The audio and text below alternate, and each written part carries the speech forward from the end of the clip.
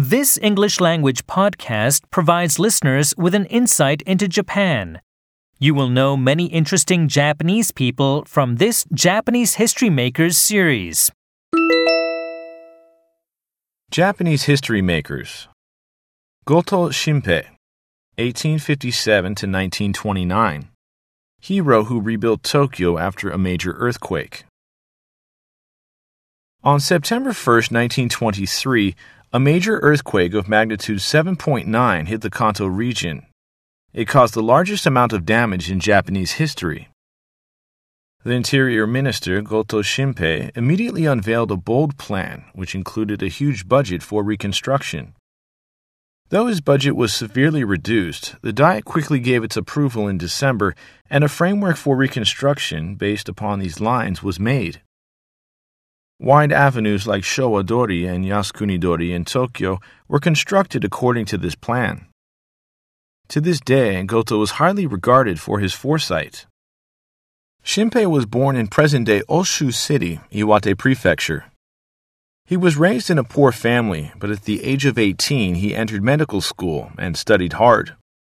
Before long, he was highly regarded by his peers, becoming director of Aichi Hospital at the age of 24. Despite being cautious, Shinpei had a bold side to his character. Furthermore, he was very intuitive. While other doctors hesitated to make a diagnosis, he made swift diagnoses, thus sparing his patients. Sometime later, he sent his views on the administration of national sanitation over to the Ministry of Home Affairs. It caught the eye of the director, and he was appointed as a government official to the sanitation department of the Ministry of Home Affairs. Shinpei, who wanted to study the latest advances in medicine, became interested in Robert Koch, who had discovered the causative agents of tuberculosis. At the age of 34, he went to study in Germany. He passed his doctoral exam at Munich University in only 2 years. Before long, he became chief of the sanitation department of the Ministry of Home Affairs. One day, a vassal of the former feudal lord of his birthplace visited Shinpei. The man pleaded with him for help, telling him that the former feudal lord was being made out to be mentally ill so that his fortune could be swindled. Shinpei sympathized with the lord and guaranteed a loan for the necessary trial expenses. However, he was accused of making a false statement and incarcerated. Though Shinpei was declared innocent at the trial, he lost his position as chief of the sanitation department. It is said that Shinpei had this to say to the judge at the trial.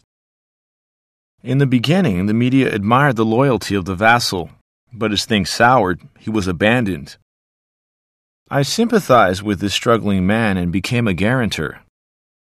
After this incident, he was enlisted at the military quarantine department.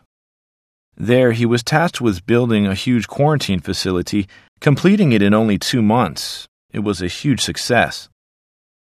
Because of this achievement, Shinpei was renowned not only in Japan, but also in foreign countries, and was again appointed as chief of the sanitation agency of the Ministry of Home Affairs. Later, a proposal he submitted to the government about the Taiwanese opium trade was put into effect. Because of this, he was appointed as director of the Sanitation Agency of Taiwan. For 8 years, he worked hard for the development of Taiwan. His achievements were recognized and he became a baron. After that, he became the first president of the Southern Manchurian Railroad Company and then mayor of Tokyo. Soon after being inaugurated as mayor, he demanded a pay raise. When it was approved, he donated his entire salary to the city.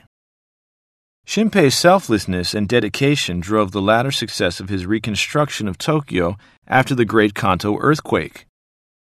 Shinpei left behind these words: "Those who die leaving money behind are inferior.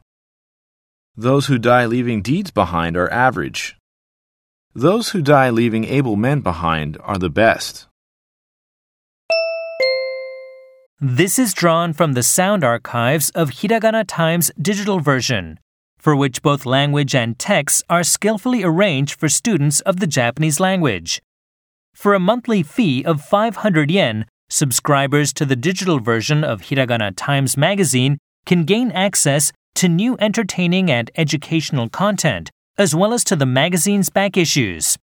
For more information, check HiraganaTimes.com.